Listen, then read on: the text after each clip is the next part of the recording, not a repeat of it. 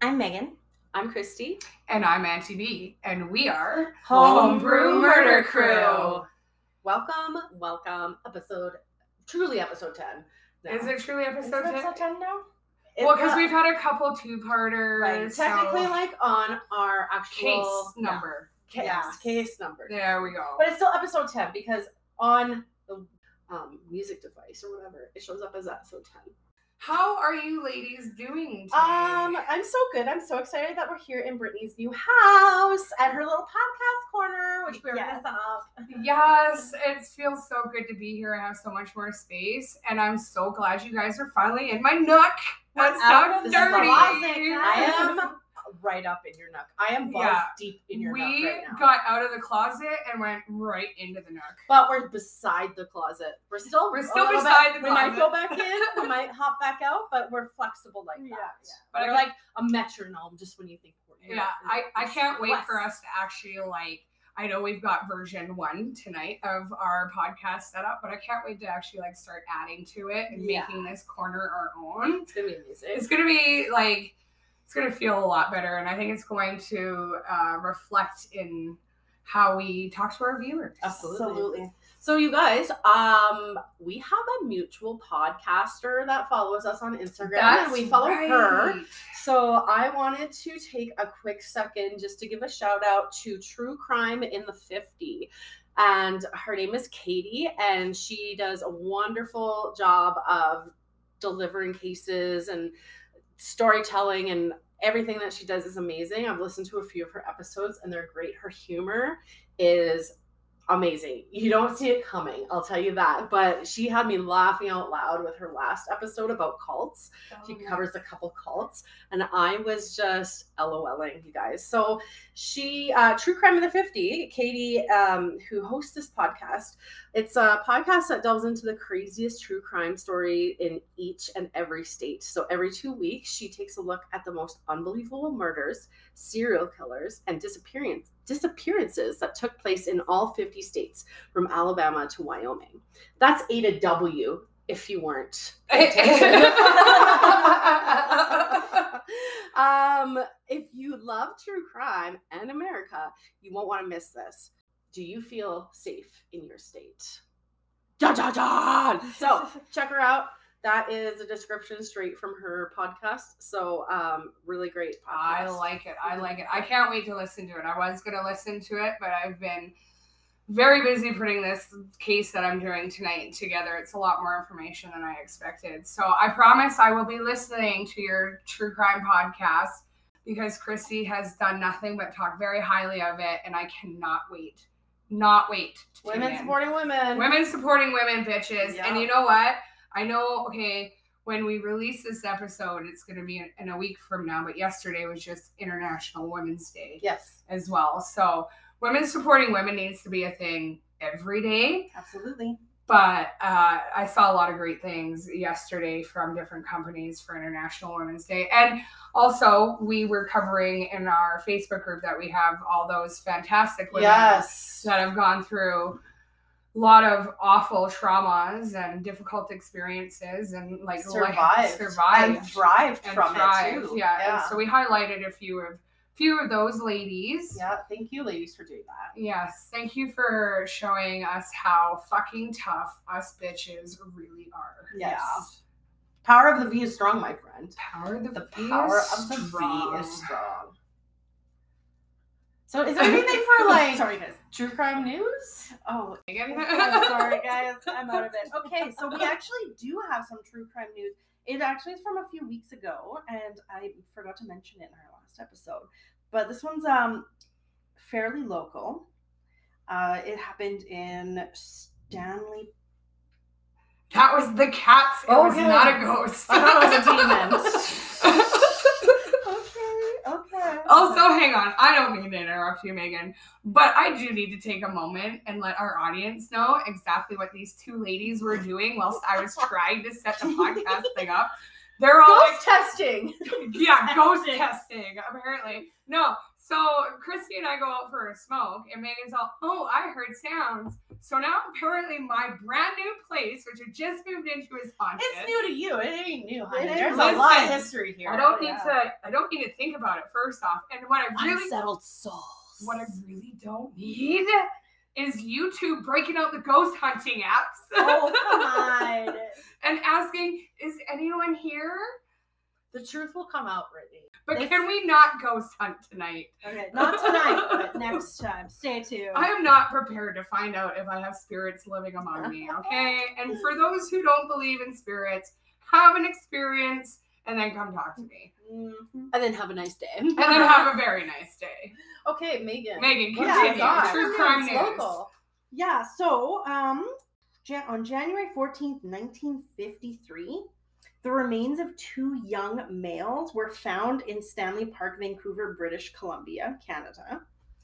And it had been determined that there was a hatchet found at the scene, and the police had determined that the 2 had been bludgeoned with the hatchet.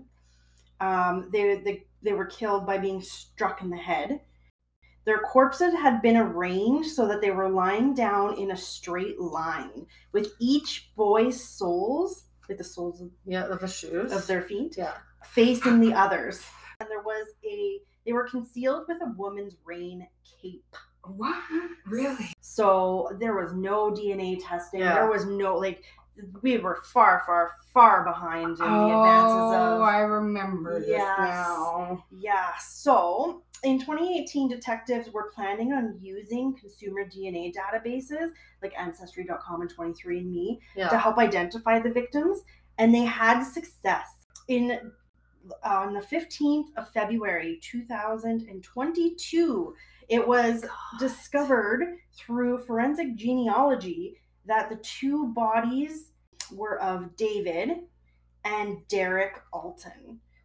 They also used their mother's last name, Boquet. My apologies, Boquet. But their mother, Aileen Boquet, had died in 1996. It actually has their dates of birth here. So they were found in 1953. Yeah, so it was determined that they were murdered. Like, the bodies had been there since 1947. At the time, they would have been 7 and 6. Oh my God. We definitely have to probably break this down on a whole episode. Yeah, for sure. Yeah. I think one of us should take that on Yeah. and look a little bit more into it. If Yeah, you so guys it's are taken, like, interested 7 in it years to though, find like the what's bodies. the case name essentially? Sorry, it is known in the media as the Babes in the Wood murders. Babes in the Wood murders. Right. In Stanley Park, Vancouver. Babes in the Wood. Babes in the Wood murders.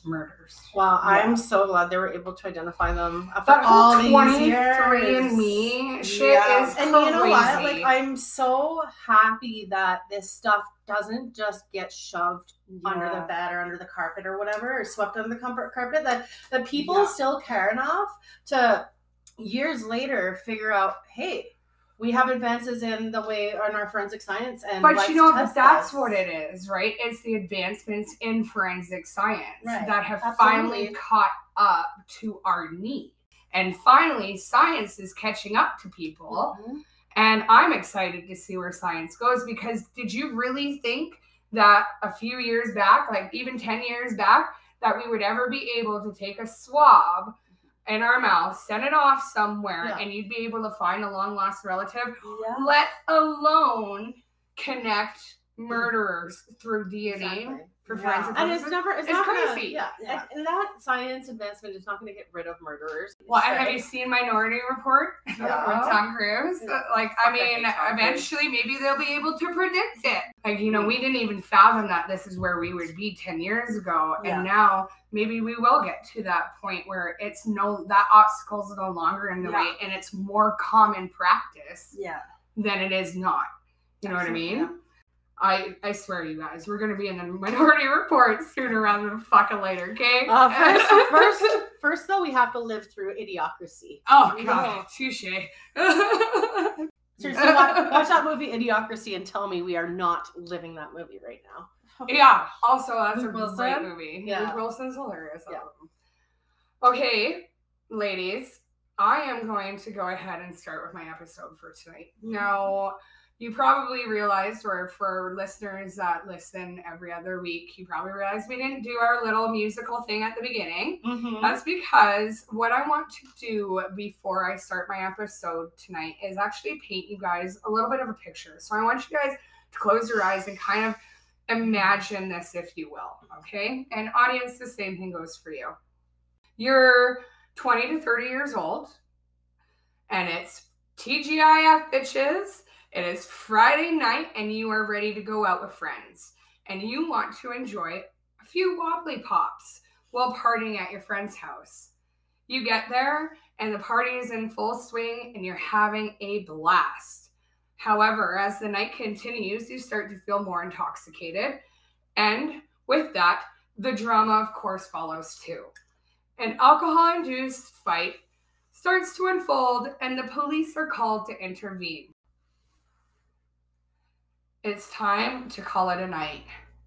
You grab your shoes, you grab your jacket, and you stumble your way out of the house party, prepared to make the freezing walk home in a balmy minus 20 to minus 30 degrees weather.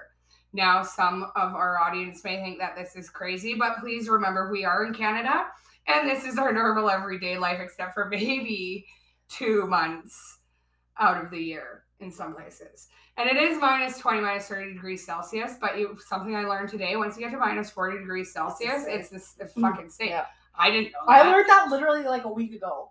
Now, on the walk home, you just so happened to pass by the very police cruiser that's been sent to respond to the drama that you've left behind at the party. Unfortunately, you're visibly intoxicated. Your mind goes to the worst case scenario. If they stop, I'm most likely going to the drunk tank. Please drive by, please drive by, please drive by, you say to yourself. The red and blue lights flash at you, and you hear, "Hey, you, stop and turn around!" After a brief conversation with the two officers, they decide that you are far too drunk and belligerent to be in public. Alas, they put you in handcuffs and escort you back to their cruiser. Your anxiety is high, obviously because no one enjoys being taken into the custody of the police. Your heart is racing, your palms are sweaty. Suddenly, you realize you're not driving towards the police station. You're driving in the opposite direction of town.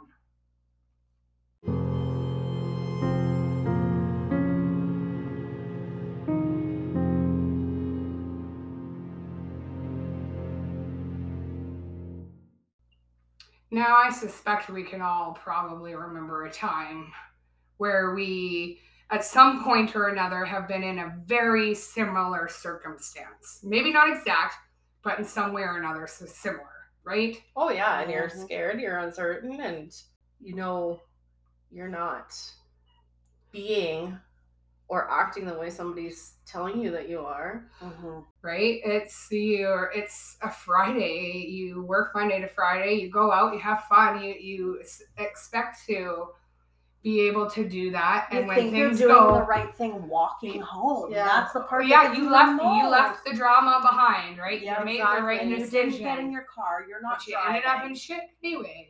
Yeah. Right.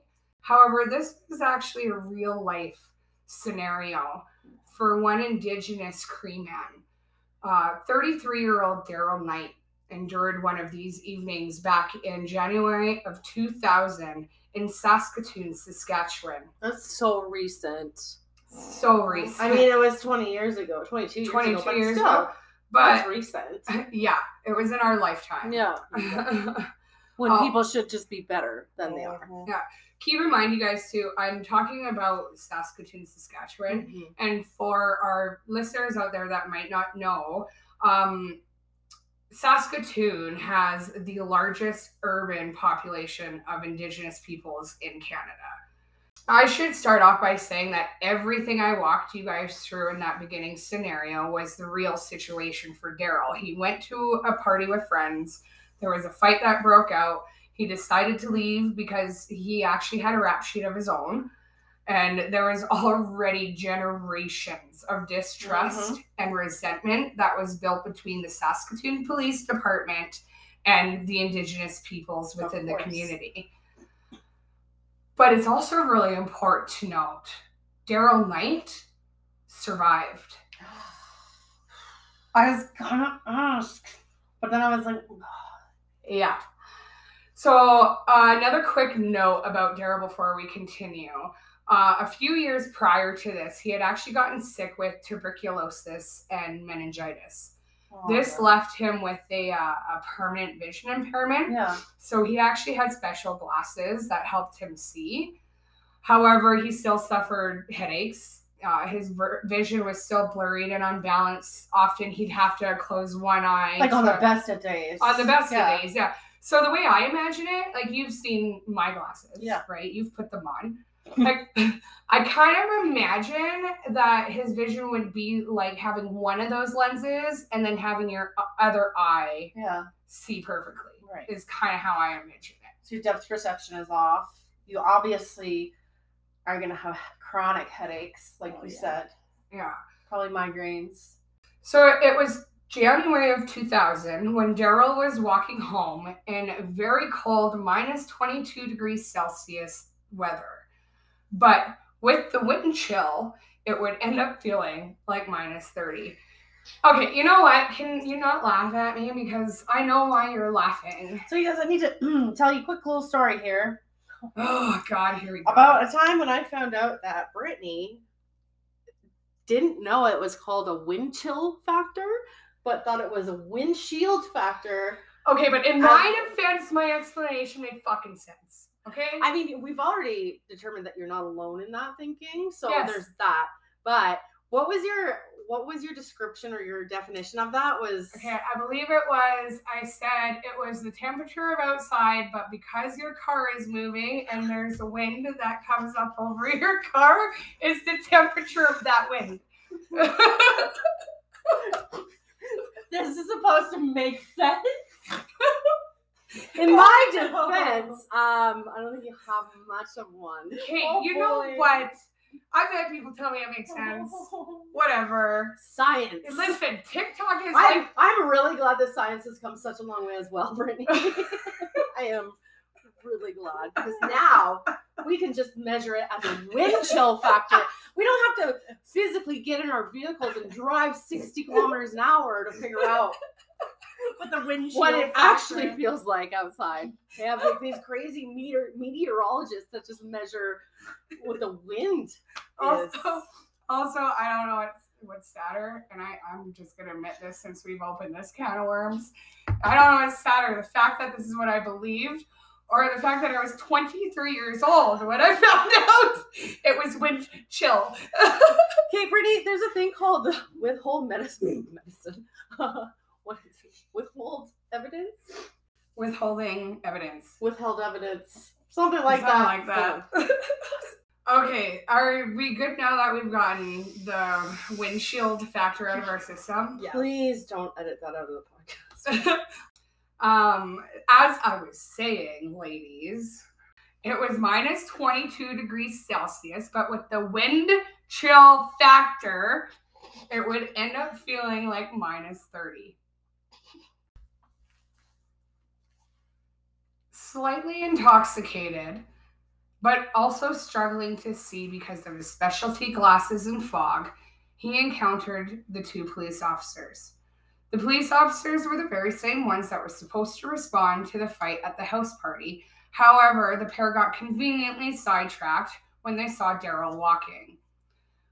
Without asking for identification and without putting anything into their system to make record of the stop, they threw handcuffs on Daryl and put him in the backseat of their squad car. Daryl knew the rumors.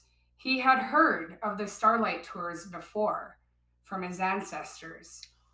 He was terrified because he knew what they were, and he was only wearing a blue jean jacket with a fleece collar, a denim shirt, and jeans. So you guys, Starlight Tours, or they are also known as the Saskatoon Freezing Death. They actually refer to the very inhumane practice from the Saskatoon Police Department, which BT dubs, you guys, there's actually a case as early as 2018. Okay? So there really is a need to talk about this. Yep. Okay? Basically, this practice goes back as far as 1976.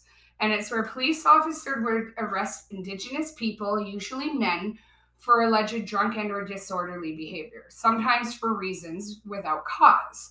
Now, I say sometimes for reasons because we have to be realistic here, okay? Drunk people can get very belligerent. I don't care about your nationality at this point. Drunk people can get belligerent. So when you are dealing with drunk or high individuals, you are running into situations where you have reason to assert your authority. Right. But there are reasons where the authority wasn't needed, nor was it ever recorded that some of these people were ever in the care of these police officers. And I get it, like, especially when you're in a position of authority, number one, there's pressure on you, number two, and number three, if you already have a preconceived notion about a specific nationality, race, whatever, I get that that's a hard thing to break out of, especially when you're brought up believing that. Well, and so it's not preconceived at that point. I know, but it's taught. And I think that's language that we need to start using more, is that it's taught behavior. But as somebody who's in authority, you might look at somebody, an Indigenous man on the street, and have that preconceived notion that you're obviously intoxicated, belligerent, you're going to cause problems. But it stems from the... Yeah. Okay, maybe that can be forgiven to some extent, but then you made the conscious choice to not make a record of it, number one. And number two, to do unspeakable things to people, whether they are innocent until proven guilty in a court of law. And you cannot be sending out a lynching squad after people of different nationalities or races just because that was something that was taught to you. Like, it goes just beyond these police officers arresting them. The officers would then actually drive them out to the outskirts of town in the middle of winter and abandon them, leaving them there stranded in sub-zero temperatures. Okay, so this practice is exactly the real life situation that Daryl Knight is living, that he would survive.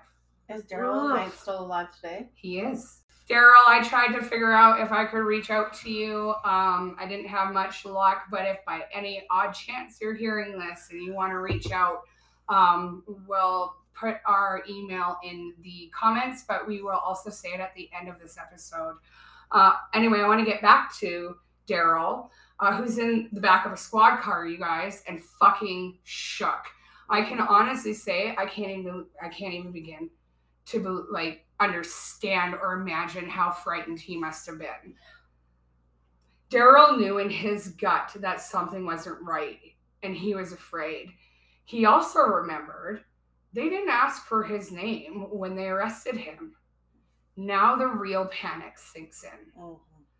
That sinking, overwhelming feeling falls over him, and he starts to yell and plead for the police to let him go, to please just let him out. The vehicle got very silent, and Daryl looked around and began to realize that he was driving away from where he wanted and where he thought he was going. And the voices of his ancestors played louder and louder in his head, and every scary story he was told about the police department were suddenly no longer fiction. The two officers drove Daryl 5 kilometers out of town. They dropped him off near the Queen Elizabeth II power station before finally responding to his pleas. The officer in the passenger side got out of the vehicle and grabbed Daryl out of the back seat, violently pushing him against a cruiser to undo his cuffs. "Get out of the car, you fucking Indian," the officer would say to him. Daryl had his glasses and his face pushed up against the car while the officer aggressively removed his handcuffs. Daryl could make out a number on the side of the vehicle. It was the number of the squad car, number 57. Begging for his life and to not be let out in the cold and deadly darkness that is the Saskatchewan prairies, Daryl would plead with them, telling them, "I'm going to freeze." Ignoring him, the officer got back in the squad car, and the driver of the vehicle pulled a U-turn as the passenger rolled down his window to respond, "That's your fucking problem." God. I know, I'm sorry. I don't mean to. It's hard, right? I had to take a break. Do you want to take a break now? Yes, please. Let's do this. It's okay. I needed to take a few breaks with this too for our audience. We did just pause a quick moment. We needed to do a quick mental health check. It's a heavy case. Christy needs to gather her thoughts and feelings. And that's okay. Yeah. That's the point of bringing stuff up like this, is to make people uncomfortable. If you're not uncomfortable, then we're not doing our job. Get uncomfortable. That should be our new slogan. Get uncomfortable, bitches. Get uncomfortable. So do a sticker. Yeah. So we're gonna go back to Daryl. Daryl thought that he was as good as dead. Mm-hmm. The first stages of hypothermia include shivering and reduced circulation. The second stage, slow, weak pulse, slowed breathing, lack of coordination, irritability, confusion, sleepiness. Third stage, slow, weak, or absent respiration and pulse. And lastly, you hit the paradoxical undressing stage, which, for those of you that don't know, is a phenomenon. Oh, thank God for comedy breaks. The paradoxical undressing stage is a phenomenon where, despite low environmental temperatures, victims will start to feel warm and have the urge to suddenly remove their clothing. So your body will actually start tricking you into thinking you're warm, when in reality, you're minutes away from succumbing to hypothermia. And this is all your body's natural response to survival. Yes. And the shivering to send messages to and hypothermia doesn't give a shit what nationality you are. Yeah. Alone, frightened, and barely dressed, Daryl is struggling to survive the effects of hypothermia. He decides that he needs to survive and starts the trek across the field towards the power station. Now, I'm going to pause here to introduce two other human beings that also, in the month of January 2000, within days of each other, fell victim to this inhumane and sick game. It's a game. There's no other way I can look at it. Yeah. That's right. Daryl and Indigenous men Lauren Wagner, age 29, and Rodney Nastis, age 25, were all victims of the Saskatoon Police Starlight Tours. Lawrence and Rodney would unfortunately succumb to their hypothermia, both later being found only 5 days apart in almost the exact same area, just out of reach of the Queen Elizabeth II power station.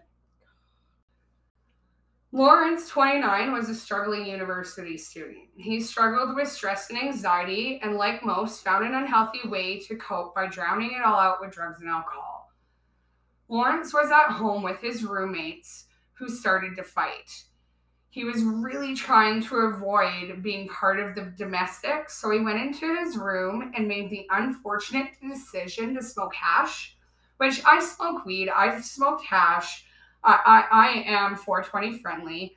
And if you are somebody that suffers with anxiety, if you don't know how smoking hash and marijuana is going to affect your anxiety, you should not be smoking it. Not. Or at least if you're going to be doing it, do it in the right state of mind and with people that you trust. Exactly. And in the right amounts as well. Don't overdo it and make yourself green out or anything. Needing out and away from the yelling, Lawrence decides to walk to a family member's house. He gets to his cousin's apartment where he's unable to enter. He did manage, however, to get the attention of a few other residents of the apartment building who decided to call the police on him. And like Daryl, police cruisers showed up and took Lawrence into their custody. 2 witnesses who were actually friends and fellow students of Lawrence recall seeing him stumble into the police cruiser and that he was dressed very poorly for the weather. What a scene he caused, they thought to themselves. So much to the point where they said to themselves, we're going to have to make fun of him when we see him at school next. Oh, that's so sad. Imagine only that saying that and then what happens. Yeah. And that would be the last time anyone saw Lawrence alive. Now I'm going to introduce you to the other Indigenous man, Rodney Nastis, that I had mentioned. He's the 25-year-old. He was the one found 5 days later, after Lawrence. Okay. All right? After Lawrence, but before Daryl? So this whole thing with Daryl and Lawrence and Rodney took over a span of 7 days, I think. Okay, so I'm going to be interested to know if this is all somebody on the same shift then. So yes, exactly. Hold that in your mind because it's extremely important. I know you'll get to it. Yeah. Because I know you looked into that. So Rodney was found 5 days later. His family has chosen to stay more private when dealing with Rodney's case, and they actually haven't really said a lot to the press. Like, you look into Rodney, and there's not a whole lot about him as a person in particular. Well, you know what? Good for them. Yeah, they've kept it very hush-hush. Yeah. I was able to find, however, that Rodney was wearing nothing but running shoes, black sweatpants, a camouflage jacket, and a t-shirt. An inquest into his death stated Rodney had, quote unquote, wandered off because there was no police record of him ever being picked up. Which, I mean, if they're not entering names into their system and they're just picking them up off the street, there's not going to be. Well, they wouldn't find find out about the other guy either if the two had. Well, exactly. Well, and it's really, really easy to pretend that you don't know somebody when you don't ask them what their name is or for their ID. It's really easy to just be like, oh, I don't know who you're talking about. Exactly. It's that separating. It's just all very convenient. Super sus. Now back to Daryl. Daryl's legs are tightening up on him, and he can actually start feeling them giving away as he's trying to get closer to this power station. And you know what? Like, I'm not going to say I know the feeling, but like, I feel numb in my legs just walking the dogs on a cold day. Yeah. You know, and like, I know my route, and I know how much time I'm going to spend out there. And by the time I get home, I'm weak. It wouldn't be until a couple of days later. Like, you know, when we talk about the stars aligning, you guys, and just things happening for a reason? Yeah, like divine intervention. I feel like what I'm going to tell you guys next is pretty well exactly that, because everything starts to unfold from this point. It wouldn't be until a couple of days later when word came out of an Indigenous man being frozen to death almost in the exact same fucking spot that Daryl found himself in just a couple of days prior. Daryl and his uncle were driving around a couple of days after the ordeal. You know, Daryl was still struggling with whether or not he wanted to come forward with what had happened to him. Him and his uncle are pulled over in their vehicle for a seatbelt ticket. And now enter Sergeant Bruce E. Holt. Now, I'm going to tell you guys, this is our first hero of the story. And I'm not just going to let it all be sad, super negative. There are heroes here that need to be named, and Sergeant Bruce E. Holt is one of them. Bruce. We said that at the same time. Bruce Wayne? Bruce Wayne? When Sergeant Bruce E. Holt pulls over Daryl and his uncle, Daryl finally found the courage to ask Sergeant E. Holt about the Indigenous man who had been found dead that day. Now, Bruce is all like, why are you asking about this? Why are you interested? The man who was found, by the way, you guys, was Lawrence Wagner. The 29-year-old university student that I was telling you guys about before. He was the one that... I went to his family member's place and banged on the wall, and then the neighbors called the cops on him? Yes. Yep. Yes. See, I listen. I don't just listen. I listen. Daryl explained to Bruce his experience with the men in blue and how he was dragged out to the outskirts of town in freezing cold weather for no reason whatsoever. Sergeant Bruce asked if he had filed a report. Daryl explained, exactly. Sorry. No. Sorry. They don't even have my fucking name on file. Yeah, Like, exactly. what are they gonna know? Like, this, I'm fucked. Well, and on top of that, he said, who would believe me? Yeah. Bruce took all the information he could and went on his way, saying that give him some time, he's going to look into it. Yeah. Knowing that wall of blue and how it does very much exist, Daryl was not hopeful for any kind of outcome. Little did he know that Bruce walked away from him that day, and when he walked away, he felt that this couldn't be happening. There's no way this could be true. He felt like if this was true, it was a disgrace against the badge and uniform he wore with such pride. Right? Enter Bruce! Oh my god, Bruce Wayne! I have just a question. Fucking Batman. Do you think that Bruce still gave him the ticket for the seatbelt? He did not, Oh, actually. I do know the answer He's to that. like, here's Daryl saying, he's like, ooh, I'm just gonna put this book away. What were you saying? Sorry, what? Put my notepad instead. So the next day, after some very quiet investigation on Bruce's behalf, For sure. Bruce paid a visit to Daryl's home. Daryl saw Bruce pull up and was terrified at the thought of having to even go out and talk to him. Like, he knew it was the police officer from when he was pulled over with the seatbelt ticket. Yeah. But he still had such insecurity because this blame him. guy may have ripped up my ticket, but you're now... Or he talked to Buddy, and Buddy's like painted a totally different picture. Well, exactly. And here we go again. Exactly. Better get my fucking coat on and my Sorels, because I'm going to be out there a long time. Mucklucks. So, after some thought, Daryl does decide to go out to the police vehicle. Bruce says to Daryl, do you remember when you said no one would believe you? Oh, God. Daryl says, yes, I do. And Bruce says, well, I do. Oh, shut up! And you guys, these are, like, I'm not, like, saying this for dramatic effect. These are words from Daryl Knight's own mouth from the documentary Two Worlds Colliding.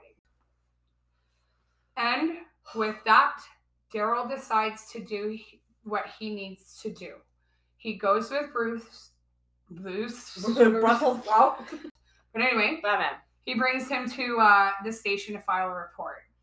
But in his report, Daryl makes a pivotal mistake. Oh, no. Oh, no. He thought that the squad car said number 57 on it. Remember when he was pushed up against the side of the vehicle? But he had his glasses on. They were fogging up. It said 51, didn't it? No, it had actually said car number 27. So you can imagine now these accusations have officially been like reported because Daryl's gone and reported it. So he's written down number 57. This is an official investigation now. So there is a squad car number 57. So squad car 57 has 2 officers in it who are named as the officers that did this to Daryl. Oh, shit. Oh, no. So you can imagine now, this has created a very large divide. And major trust issues. Well, even more major trust issues, right? Even more, yeah. Because now you have two individuals, innocent individuals, being accused of something that they didn't do. And it's because of this mistake on Daryl's part, I'd remind everybody that Dan Hatchen and Ken Munson decide to step forward to admit that they were the ones that Daryl was speaking about. However, they claim to not know who he was. And then when it was explained to them, they claimed that, well, he wanted to be let out of the vehicle and that there was no wrongdoing. Now, okay, why isn't there a record of him being in your fucking vehicle then? Well, and even if there was a fucking record of it, like, I lost my train of thought. At the same time that Daryl has gone through his experience and now connected with Sergeant Bruce E. Holt, the deaths of both Rodney Naistus and Lawrence Wagner are now also being looked at as suspicious. So as a result, a large RCMP task force is established. Enter Oliver Williams. Oliver Williams joins the task force as the voice for the Indigenous people. Essentially, they didn't trust the RCMP, which, I mean, why would they? So they actually went to a former police officer, retired police officer, and he left his reserve in BC to come out to Saskatchewan to be a part of this task force, to be the Indigenous people's voice. And so anyway, Oliver Williams joins the task force. He actually ends up setting up a toll-free line for the public to use that's kind of like a safety line where they can feel free to call in and make their complaints about their police anonymously. Now, you guys, the toll-free line receives over 800 calls within the first 2 weeks of operating. Ooh. The verdict of the investigation into the Daryl Knight case ended up resulting in both Dan and Ken being found guilty of unlawful confinement. Okay. Their punishment? Oh gosh. A slap on the wrist? They were fired from the police force and given 8 months, which they only served 4 of. Why? Oh my god. Because they're fucking cops. Good behavior. I don't know. I mean, I'm glad they got fired from their job, but they could also be fired and sent to jail. Like, but real jail? Did they not? Are they not? How are they not guilty of like involuntary manslaughter? But see, because of these other two. That's exactly it.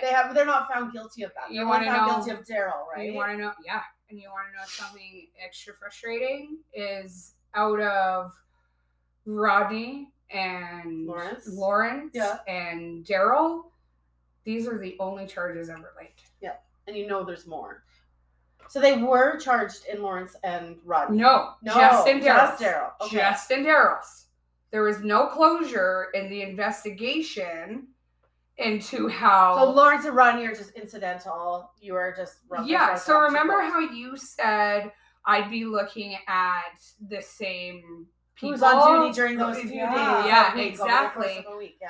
So that's the other thing, is that there was never really much of an inquest into Dan and Ken's involvement in Rodney and Lawrence's case. Yeah. So this did not provide any comfort or closure whatsoever to Lawrence Wagner and Rodney Naistus's family. And had they looked into that, and had they found like any sort of evidence or whatever, like pertaining to those deaths, that would at least be involuntary manslaughter, and they would hopefully at least spend some fucking prison time. So here's the thing, though. My fucking breath. You want to know something to piss you off even more? Yes. There was a very large investigation done into all of this, and as of today, 2022, there has been no murder charges, no manslaughter charges, no actual I took your life charges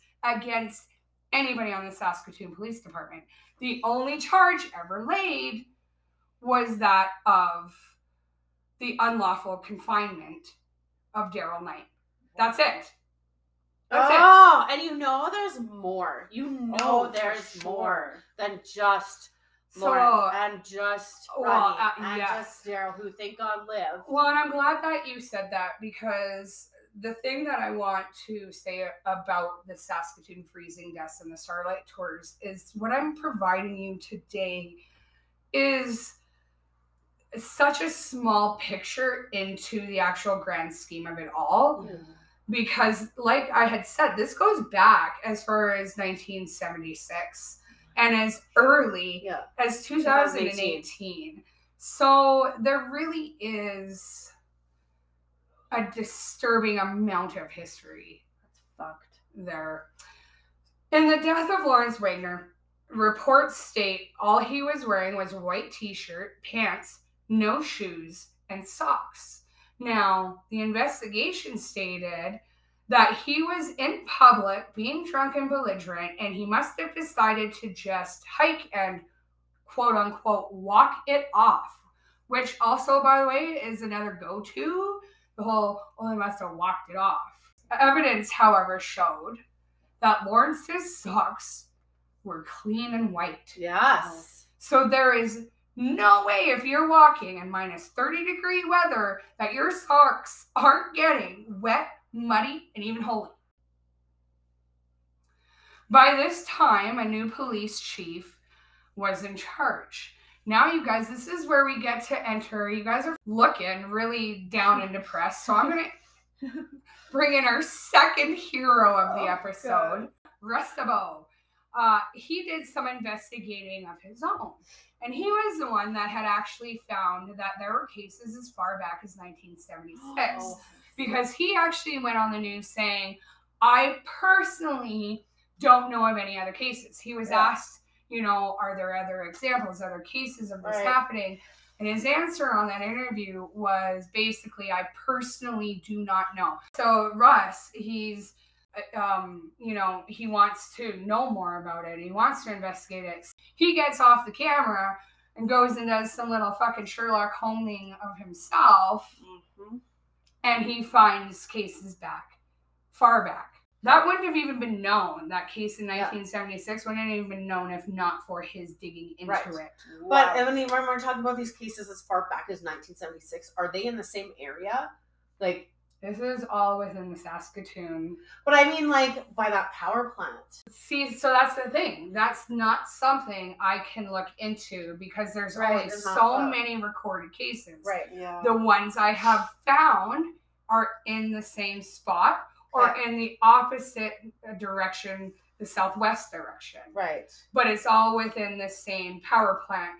But these cases that go unrecorded, that people are missing and they don't know that they've succumbed to hypothermia. There's so many, like Megan's mentioned before, undocumented examples of this happening. Mm-hmm. So there's no real way to tell if it's just confined to the Saskatoon area or not. Right. All right, so now back to Russ Sabault, whatever. As I was saying, he was doing his investigating on his own. And he comes across another freezing case from 10 years earlier. Okay. So he decides to put another task force in place for this case, because this was the case of 17-year-old Neil Stonechild. Neil Stonechild was a member of the Saulteaux First Nations, which, you guys, I am part of the Cody First Nation, but my tribe name is Saulteaux, so I feel like there's like a little bit of connection, and it makes me happy. I'm Cree. You're Cree? Yeah. So that was Daryl Knight. Daryl Knight was Cree. Yep. Actually, Lawrence Wagner was Cree as well. I don't know if I said that, but he was Cree as well. In November of 1990, Saulteaux First Nations 17-year-old Neil Stonechild went missing after a night of drinking. He was out with friend Jason Roy. The pair wanted to go visit their friend who they knew was babysitting. They walked They walked to her apartment, but were unable to gain access. Okay, does this not sound familiar though? Like, fuck. 1000%. 2 neighbors called the police due to the disturbance. Again, Jason decided that it was time to leave, whereas Neil decided to carry on, and the two split. Not long after, Jason saw a cop car emerge with Neil in the back seat. He made note that Neil's nose was bloodied, and he was yelling for Jason to help him. Oh my God. I got a really bad picture of this. I did too. The police took notice of Neil yelling to Jason on the side of the street, so they stopped and they pick up Jason. They asked Jason.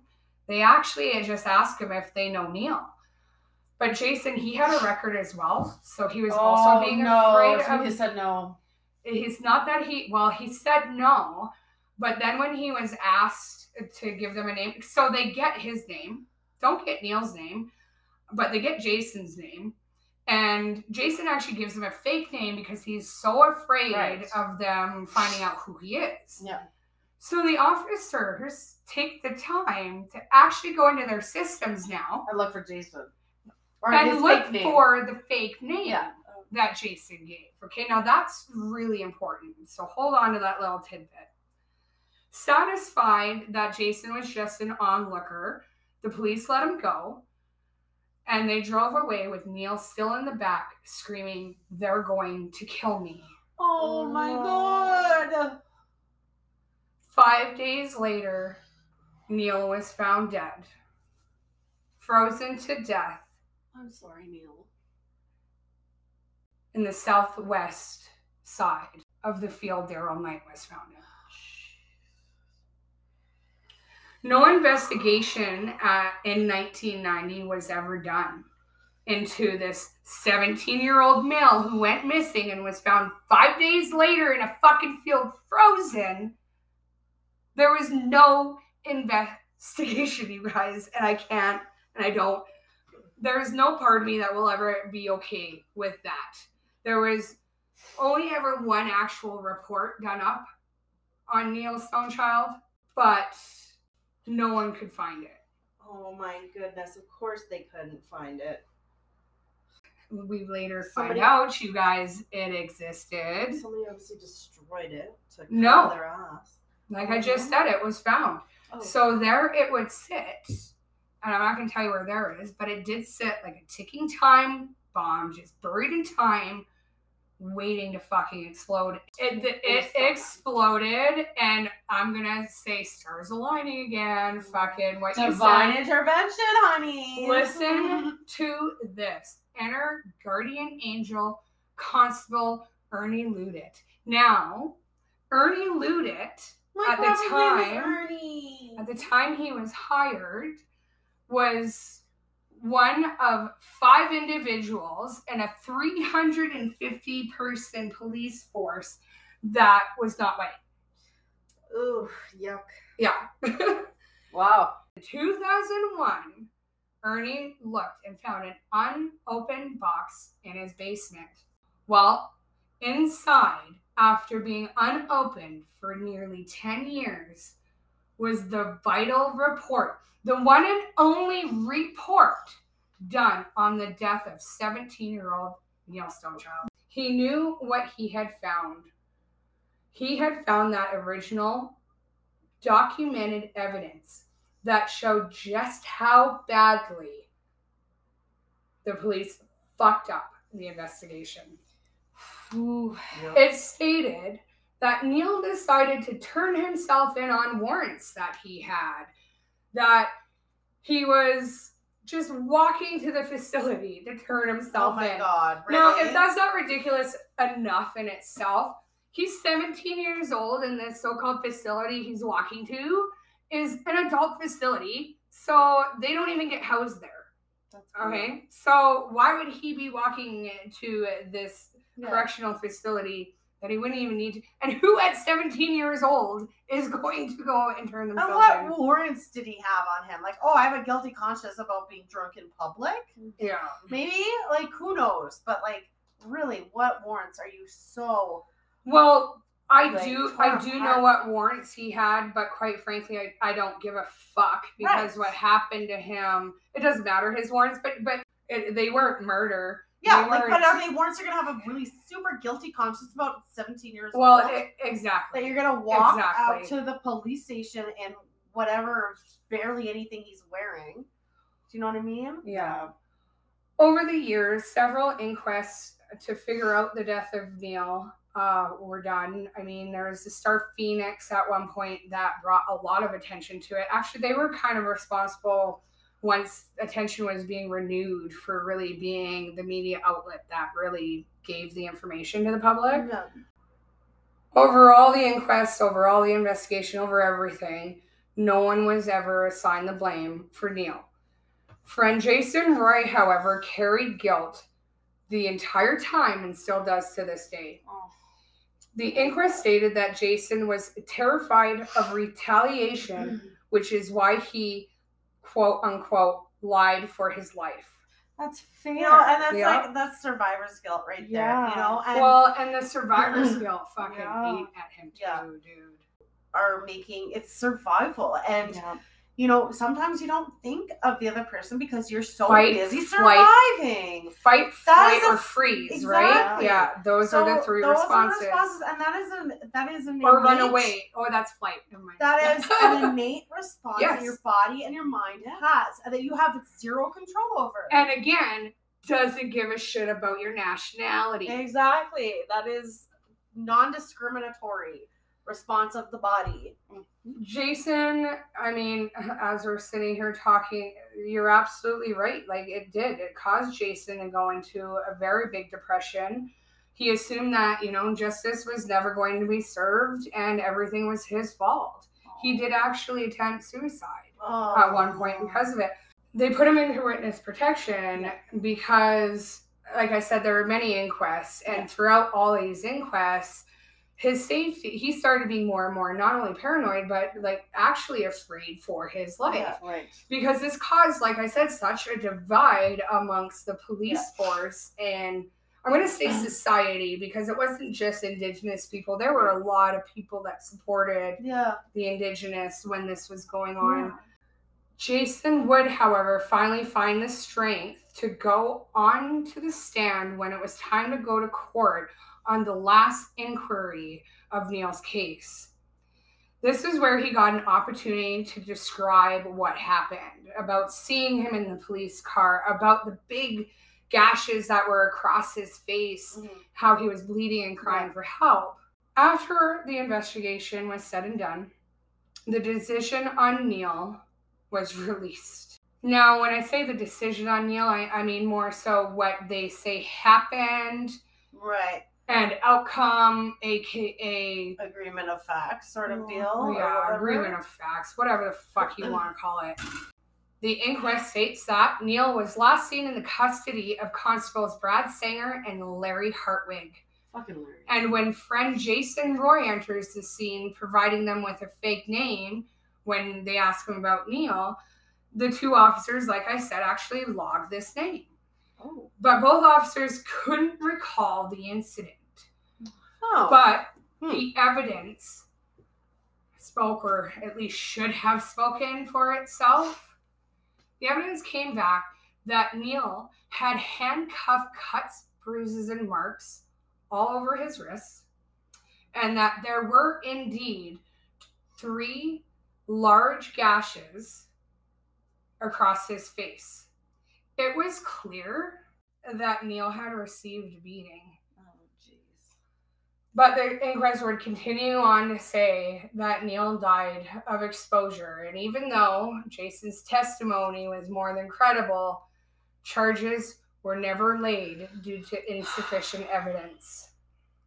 It did, however, admit that the Saskatoon Police Department did do an improper investigation, that they self-protected and developed a defensive attitude. It stated that their investigation was superficial and inadequate, and that they dismissed, ignored, and rejected requests from not only family, but the media. Interesting. So fucking frustrating. the long and short of this, you guys, I know it feels like an incomplete ending, and it should be an incomplete ending because there is no end to this right now. Because there is still acknowledgement, there's still truth and reconciliation that needs to happen here. 2018, I'm sorry. Yeah. That was literally 4 years ago. Yeah, exactly. Now, just to recap what I've kind of gone over, we've gone over Daryl Knight, who survived, Lawrence and Rodney, who within days of Daryl were found in the same position, unfortunately passed away. Rest in peace. And all of this led to the investigation into the 1990 case of Neil Stonechild. Right. So all of this is so intermingled with each other. Not one thing would have happened without this happening, or that wouldn't have happened without that thing happening. There's so many things that align here. It's a domino effect of information and the truth's coming out. Really. Yeah. I do want to start out before we start this discussion by saying I did actually, because I was so bothered by this case, I did actually reach out to the Saskatoon Police Department. Yeah, girl. I was so mad. I was fucking answers. And I got on the phone and I left a message. I was like, "Hi, this is Brittany." So professional. I was like, in the name of truth and reconciliation, I was hoping that your police department would like to make a statement on this Saskatoon freezing death. Okay, but you guys, I did that so I could get a little bit of my anger and frustration out. They called me back. Yeah, they did. Okay. So they called me back, and because I got in contact with the media department. Yeah. And so a lady from the media department got back in touch with me, said that she's more than happy to put something together for me, but obviously needs some time. Yeah. So haven't gotten anything back yet. We'll have an update. Whether or not I get something before the episode is released, we'll see. If we do, I'll add it in. If not, then we'll be on the next episode. We'll do a recap episode. Absolutely. But I did. I wanted to reach out to the police department and say, we're having this discussion. And it's about you guys and how shitty of a job you did way back when, right? Yep. Not now, not saying now, but back then, and acknowledging. But you still have a responsibility to acknowledge the past and to, and I wanted to give them that opportunity. Yeah, exactly. Rather than just sit here and be about them, right? Now, granted, I am still meh about them. We're still meh about it, but okay. But I am absolutely, positively willing to hear that side of it. And if they don't want to give it to me, well, then fucking fine. Fuck, girl. High five. Yep. And I love making people uncomfortable. It's become one of my favorite. Get uncomfortable. That is literally our motto. Get uncomfortable. Get uncomfortable, bitches. Everything that's gone on in the last year, especially with Indigenous peoples, now is the time to be talking about it. Now is the time to be putting it back on everybody's radar. Yeah. Right. Wow, Brittany, that was I've known about this case, but or these cases, or the general the Saskatoon freezing deaths, but holy shit. Number one, was not expecting it the way you delivered it, and I had a very emotional response. So thank you for that. Yeah. I hope you guys, our audience, did too, because like we just said, our new motto is get uncomfortable. Get uncomfortable, yeah. You guys can find us on our socials we are on TikTok at Homebrew Murder Crew. We're on Instagram at Homebrew Murder Crew. We're also on Facebook at Homebrew Murder Crew. And if you have any cases that you want us to cover, any feedback, any questions, just no dick pics. Yeah, please no dick pics. Feel free to send us an email at homebrewmurdercrew@gmail.com. Thanks for tuning in, everybody. Love you long time. From Brittany's Nook, we say to you, I'm shook in Brittany's I'm shook in Brittany's Nook. Yeah, we say that. Oh, good. Bye. Bye.